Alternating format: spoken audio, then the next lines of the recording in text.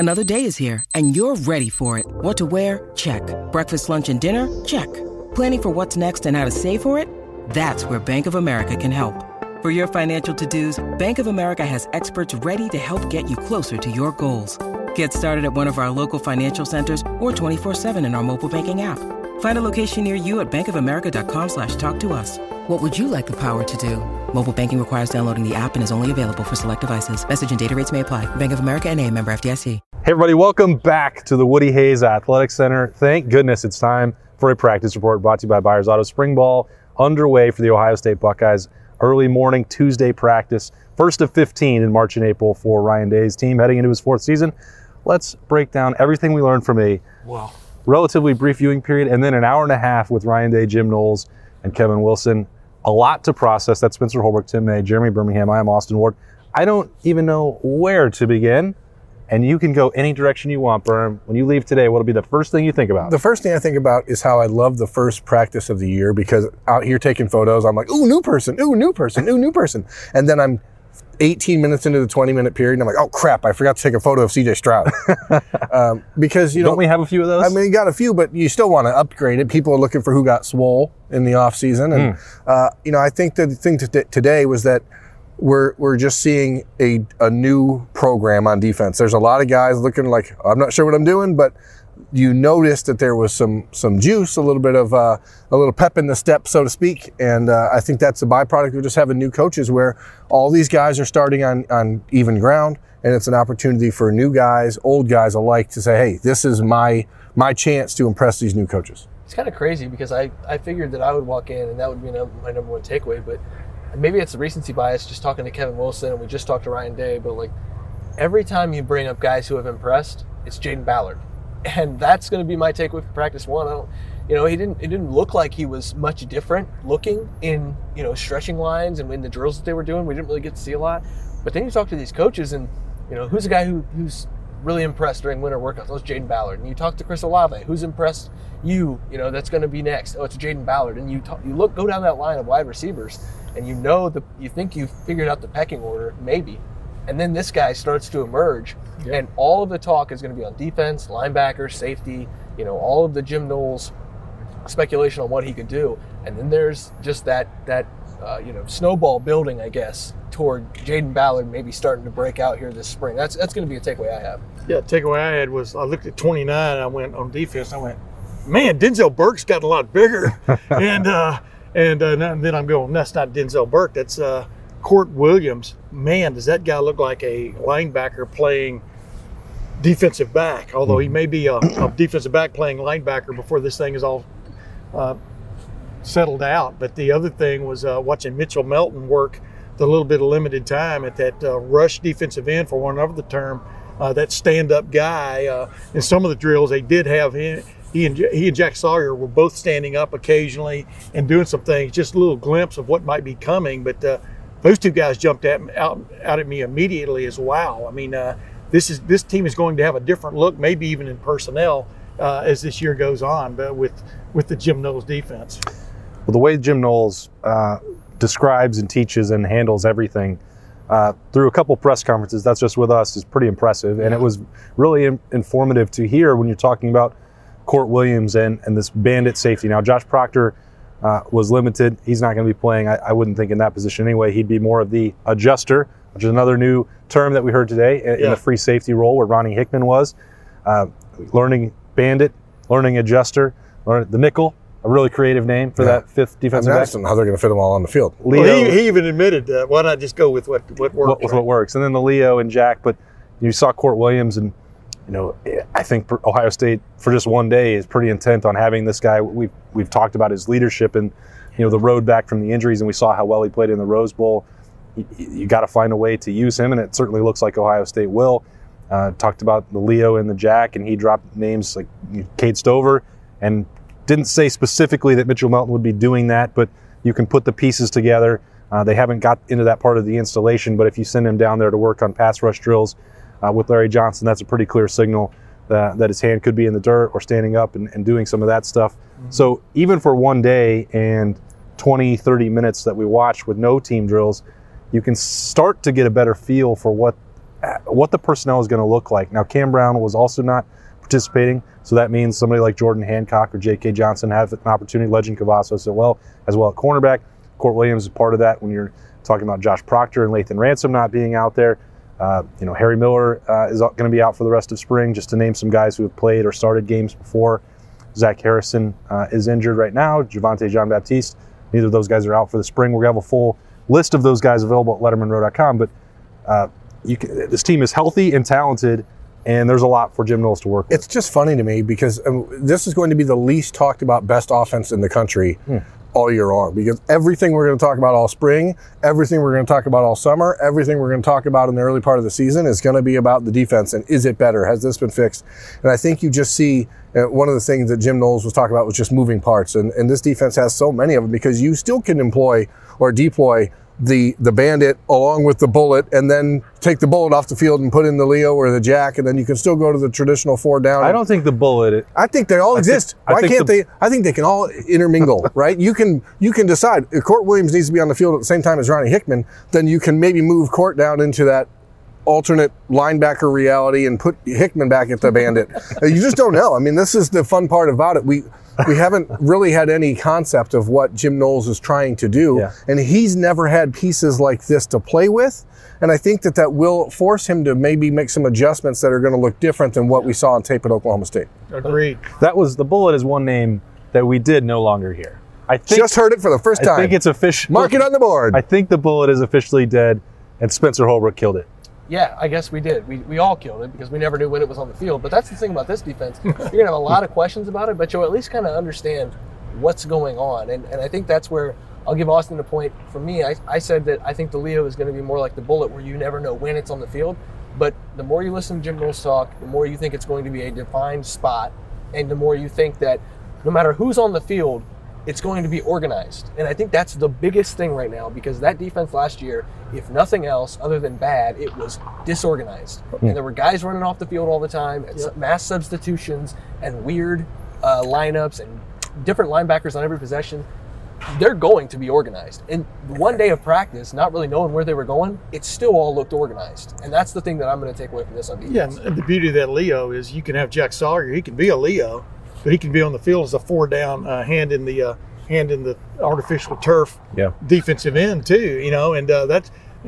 Kevin Wilson kind of brought it up in talking about what they were looking at across the line of scrimmage there on that defense is the unpredictability, at least on first glance, of what you're going to get from this defense is going to be, I think, very special, maybe a little bit of a different twist, although they've tried to disguise things in the past. But that to me is like with Jim Knowles, I'm going to write a story about that if you don't mind, about just the teaching aspect of things. Is you've got, this is a big teaching moment for these coaches, and Ryan Day thinks he got a very big-time premier teacher in Jim Knowles to bring this thing to fruition.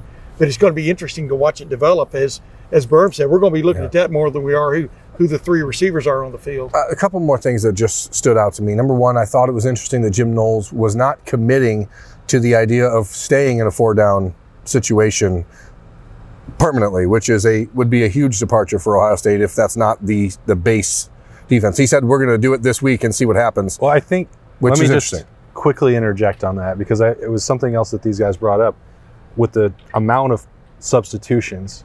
When you're talking about Cade Stover or Mitchell Melton potentially playing there, and Jack Sawyer to some extent, you're talking about being able to leave the same 11 guys on the field and shift between that. And I think that's what you're talking about is important. That fourth guy, whether it's a Russian or a Leo or whatever you want to call it, you may not have to sub that out. And I think that's what he's trying to get to. The look may not be 4 guys with their hand in the rubber pellets. But if that means you have to take a Zach Harrison or that's my line. Or someone else off the field, that was a good one.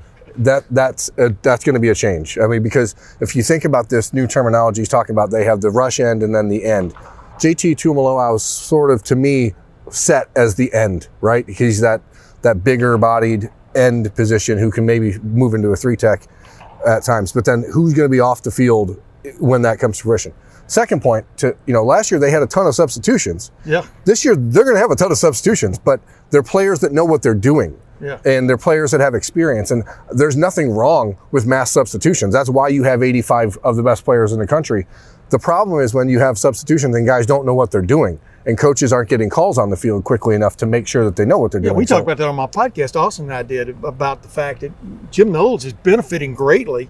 So is Perry Eliano and Tim Walton, the new secondary coaches, from guys who have been through some fire, and just to see if he can take that to that next level and exploit that, I think is what's going to be intriguing over the next several weeks. I don't know if I'm reading it the right or wrong way. Time will tell. But what you're talking about, Berm, with getting all these guys and 85 of them involved, I feel like this shift with Jim Knowles is more about if you're tired, if you have an injury, if you need the backup, that they will understand the role, but that there will be the ability to put 11 guys on the field and not have to mass substitute within a possession, which is what Ohio State tried to do last year. They're going to specialize, they're going to play matchups. Well, if Court Williams can play bandit or third linebacker, if Cade Stover can play linebacker or Leo, if Chip Trainum and Steel Chambers, for example, don't have to play specialized linebacker, if all of that is the case and they can shift within 11, well, then you're not going to see some of these dumb penalties or get caught out of position in matchups, and that's... No, I agree, because would you rather have 11 starters on defense or 40 starters on defense? 40 seems good, but it also creates a problem. 40 capable being starters. 40 guys who know what they're doing and can all contribute at the same level is what I would personally want as a coach. And it's hard to get to in college. If you're talking about guys who've been through the fire, the guys that are here, but when you're Spencer, we're talking about Jim Knowles and Perry Eliano and Tim Walton. Tim Walton obviously comes from the NFL, it's a little different, but Perry Eliano and Jim Knowles have never had anywhere near this amount of talent at their disposal. And I think that, like I already said, I do think that will force them to sort of be like, hey, maybe I can try this because I've never had player XYZ. I've had player ABC. I've never had Elemental P. Did you watch the 2021 Jaguars? I think Tim Walton's got some talent. Well, But, I guess, talent. This Buckeye team would get beat by 100 points by the Jaguars. I'm just kidding. But if I'm going to give a final That's been a great coaching matchup. Yeah. If I'm going to give a final takeaway from today and everything that we've got to break down is... Oh, we're not even close to done, Spencer. Yeah, we're still filling up the defense here. So he's got somewhere to go. I guess I'll stay with the defense then. I think it's really interesting that I asked Jim Knowles about Tanner McAllister being a teacher in the room, but also now that he gets on the field. And I think there's a little bit of a challenge for Tanner McAllister here because he's going to have to learn the new things that Jim Knowles wants to do with all of this talent, learn to get acclimated to this building and just everything that comes with being at Ohio State. But also, he's going to be called upon, hey, tap on the shoulder, hey, what do I do here?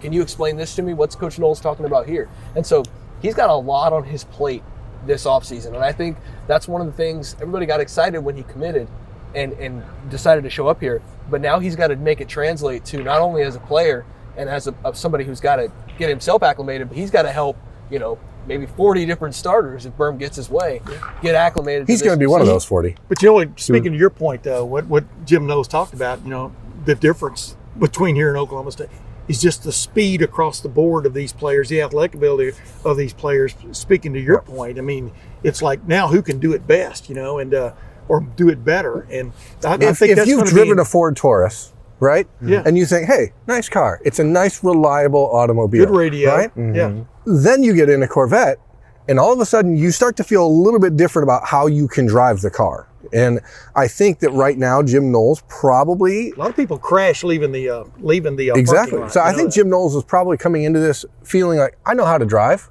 I've driven a nice, reliable Ford Taurus for years. He basically indicated that, though, what you're just saying. Right. Now, how do you put the pedal to the metal when you have a high-performance automobile? I think that's a little bit of an insult to the number 3 ranked total defense in the country last year, but there's more Ford Tauruses out there than there are Corvettes. He even talked about the speed factor, but this man everyone drives a Taurus. It's all about playing as a group, That's his chore. I think it was a great analogy. Thanks.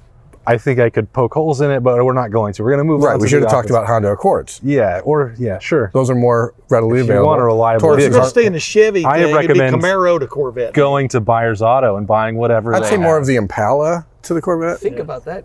That transition. Not Impala. Yeah, they really Oklahoma missed State it. was pretty damn because they good. want to keep talking about cars, but I don't. Oklahoma State was pretty good though last year, as you just pointed out. I mean, they won Bedlam. All right, so I mentioned that Harry Miller is going to be out throughout the spring. So is Josh Fryer. He was a name that had come up a lot from certainly with Spencer and I were at the combine.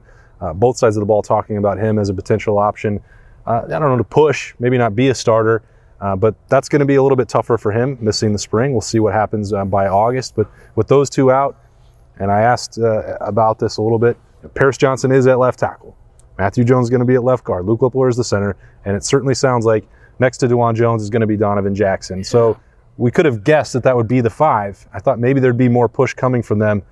I'm not sure that that's going to be the case. The same group that was out here first today, probably going to, if I had to guess, and all health stays in place, that's the one that's going to play against Notre Dame. I'm a huge Josh Fryer fan. The upside with Donovan Jackson is higher, and I'm going to say this, and I'm going to mean it, than any of the other offensive linemen on this roster. Donovan Jackson, as a recruit, is one of the highest ranked offensive linemen I've ever covered. And guys, you just cannot find someone who's ever covered Donovan Jackson and say he doesn't do this well, or poke a hole in the potential or the ceiling. So if he gets on the field and he is the starter all through the spring, no matter how good Josh Fryer has been, no matter how good anyone else has been, it is going to be hard to supplant him as the starter come August. So you don't want to say someone's who's never started is being Wally pipped, but this is the wrong time for another guard to not be able to participate. Absolutely. I agree. I completely agree, Berman. I concur. It's pretty crazy. You don't talk to many recruiting experts that all have the same exact thing to say about somebody on the offensive line. Yeah. A lot of times it's quarterback or wide receiver.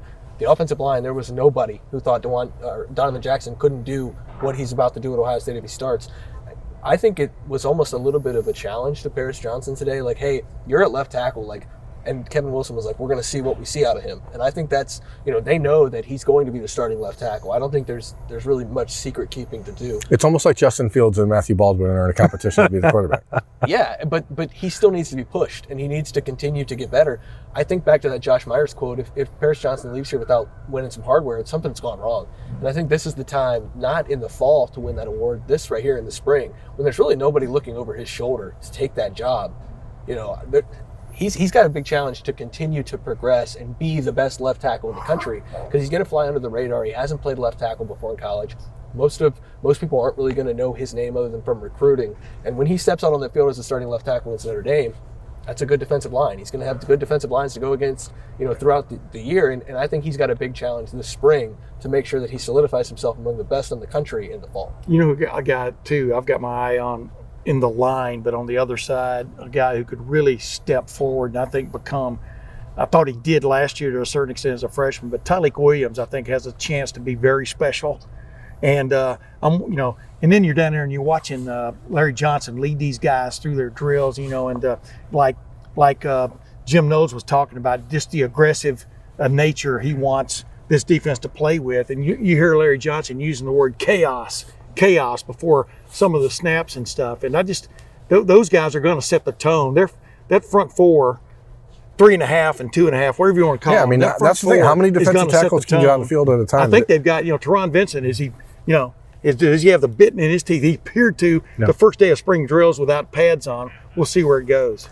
And Berm, you predicted a big spring for Evan Pryor. Certainly looks like that's underway. He just looks different, and it's not, obviously Trayvon Henderson's plenty fast. Mayan Williams has done a great job when he's been given the ball, but if you just watch, even in these little drills we saw today, there's a next gear to Evan Pryor that these other guys don't have.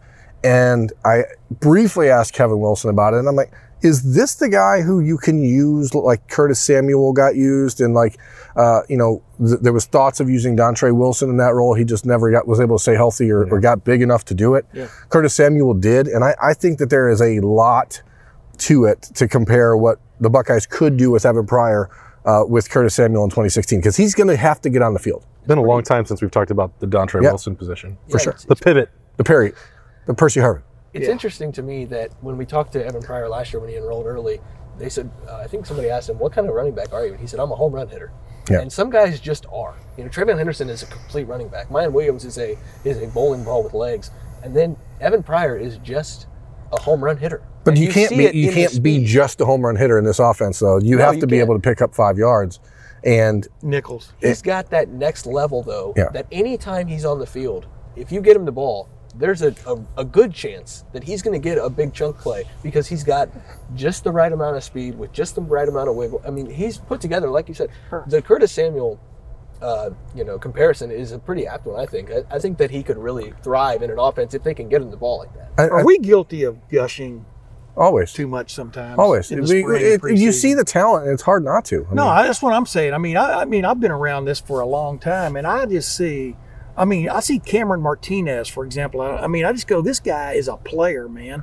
And I'm looking at Evan Pryor, and I'm saying the same thing. There are teams that would love to have Evan Pryor. Oh, they're going to find a way to get him. I think Exactly. I think they hand you the roster on some fancy card stock. Yeah. You come in here and And they're not wearing pads yet. I think you raise a fair question, Tim, because I'm standing there thinking about what we saw and then listening to those coordinators and the head coach talk. Yeah. And they're not, I don't know Jim Knowles well enough, but I know the other two to say that they are not prone to hyperbole. Yeah. I think that this is the most talented team in the country. I think that they have identified what the problems were on the one side of the football, and they're not shirking away from what happened in the red zone or the rushing attack late in the year. And I'm just sitting there thinking, it's March.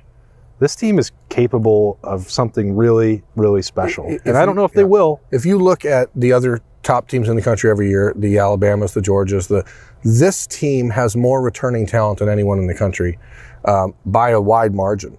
And, I think, you asked at the start of this show, what's one thing to take away? To me, the beauty of these types of practices are seeing the leap that a guy who, like Evan Pryor, from last year to this year, because that first year, these guys have no idea what they're doing. Even someone like Kyle McCord today, you saw he's not the starter. He knows that. But he was very comfortable, confident. He was the first quarterback in all the line, like in the running down the field. It was him outrunning Stroud down the field. And those are the little things that, like, this is the time in a program like this, you can't stand back because other guys are going to pass you. And I don't think that as a true freshman, you truly understand how much talent there is around you here. But that next winter, you see it and you're like, wait a second. My window here is small, and there does appear to just be a different mindset. Until they play real football, though, like we were talking about the talent level, comparing it to other places across the country. Is this defensive line going to be that like a Georgia, like Alabama? Well, they certainly don't have that same size. Will they just take over situations? which they had a couple of years ago. I don't think they had that last year for the most part. I'm talking about in the big time situations. That's where a leap, I think, needs to be taken again or move back to that level. And then, man, I think Katie barred the door. Yeah, that's the practice report takeaway. Ohio State is going to be good. We don't even need to cover the rest of spring. We already know it. I guess we should anyway, though. That's Spencer Holbrook, Tim May, Jeremy Birmingham. I'm Austin Ward, the first of many to come here in March and April with the Ohio State Buckeyes. And we're going to have full coverage of Ohio State all year long at LettermanRow.com. Stay tuned for a lot more there and on our YouTube channel where you probably just found us. This has been the Practice Report. Again, it's always brought to you by Byers Auto.